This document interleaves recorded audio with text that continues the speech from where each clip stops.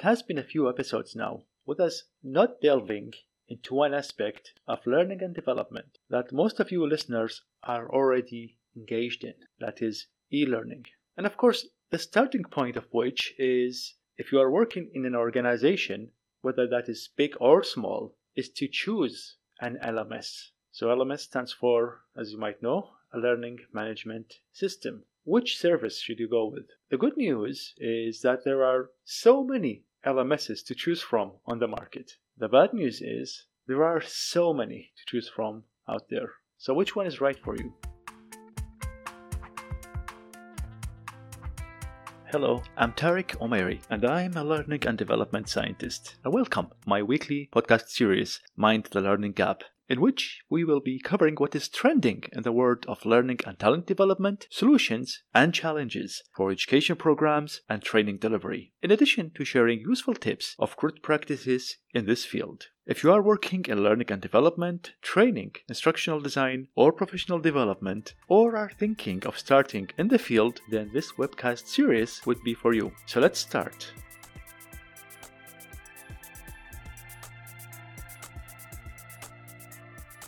Getting a new learning management system, or LMS for short, is always both an exciting and a daunting task. Whether your organization is having a new one for the first time, or perhaps replacing an already existing one. If you are in a position to choose the LMS, congratulations! This is a responsibility that would affect everyone who will use this and shape learning in your organization for years to come. Which begs a question, what should we be mindful of when out shopping for an LMS? For starters, decide on why we are getting an LMS. The most common mistake I have witnessed was getting an LMS for the sake of getting an LMS. A lot of times, management decides that the best way to innovate is to introduce a new tool or service, thereby getting an LMS. We have to remember that an LMS is a tool which is designed to solve a problem. Therefore, before we do anything,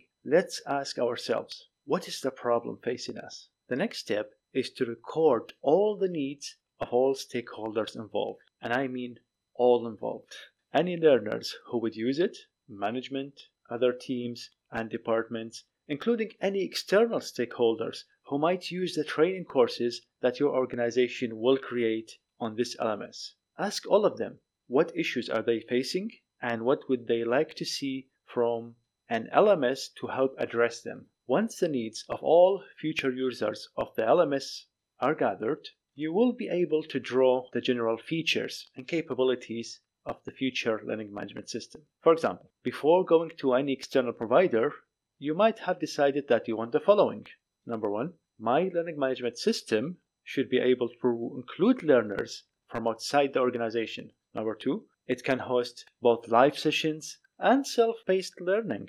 And finally, number three, it should support several language inputs. So these questions and several more are what you should already know the answer to it before going to an external provider. The next step, and this is probably an obvious one, is to research, and then do some more research. Make a list of all the learning management system providers you come across. Rate them according to reviews, customer feedback, reputation, and services provided. Reaching out to colleagues externally who are using similar learning management systems or even checking what the competition is using is a great way to see what is trending and being used. Although doing your homework and researching learning management system providers is important, it is also important to act on it and not overanalyze, bringing us to the next step, sampling the learning management systems. This is when you are ready to finally contact learning management system providers.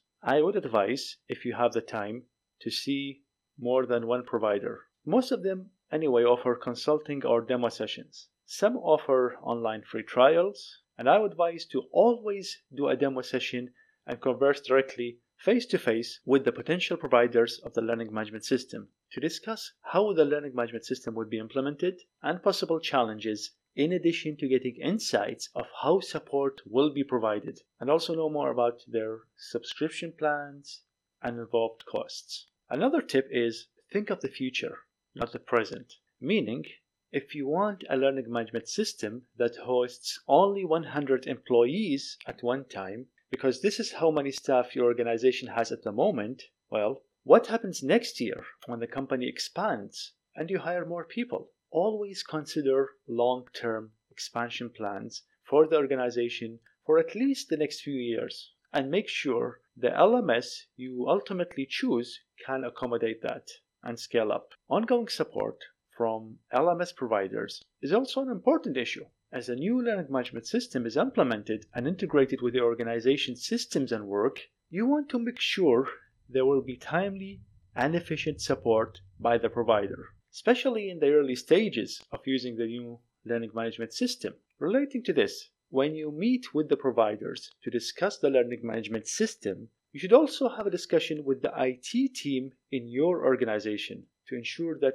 any new LMS would be able to integrate seamlessly with the organization's already existing systems and workflows. Finally, setting realistic budgets. And although I put this last, we should certainly have a budget set right from the start of how much we want to spend on a learning management system each year. Quite often, the costs of obtaining and maintaining a learning management system are underestimated, which leads to choosing an inferior or an incomplete learning management system service. And this can be countered by getting quotes from different providers, then gauging the offers with your requirement from a learning management system and which essential features and services you wish for it to have.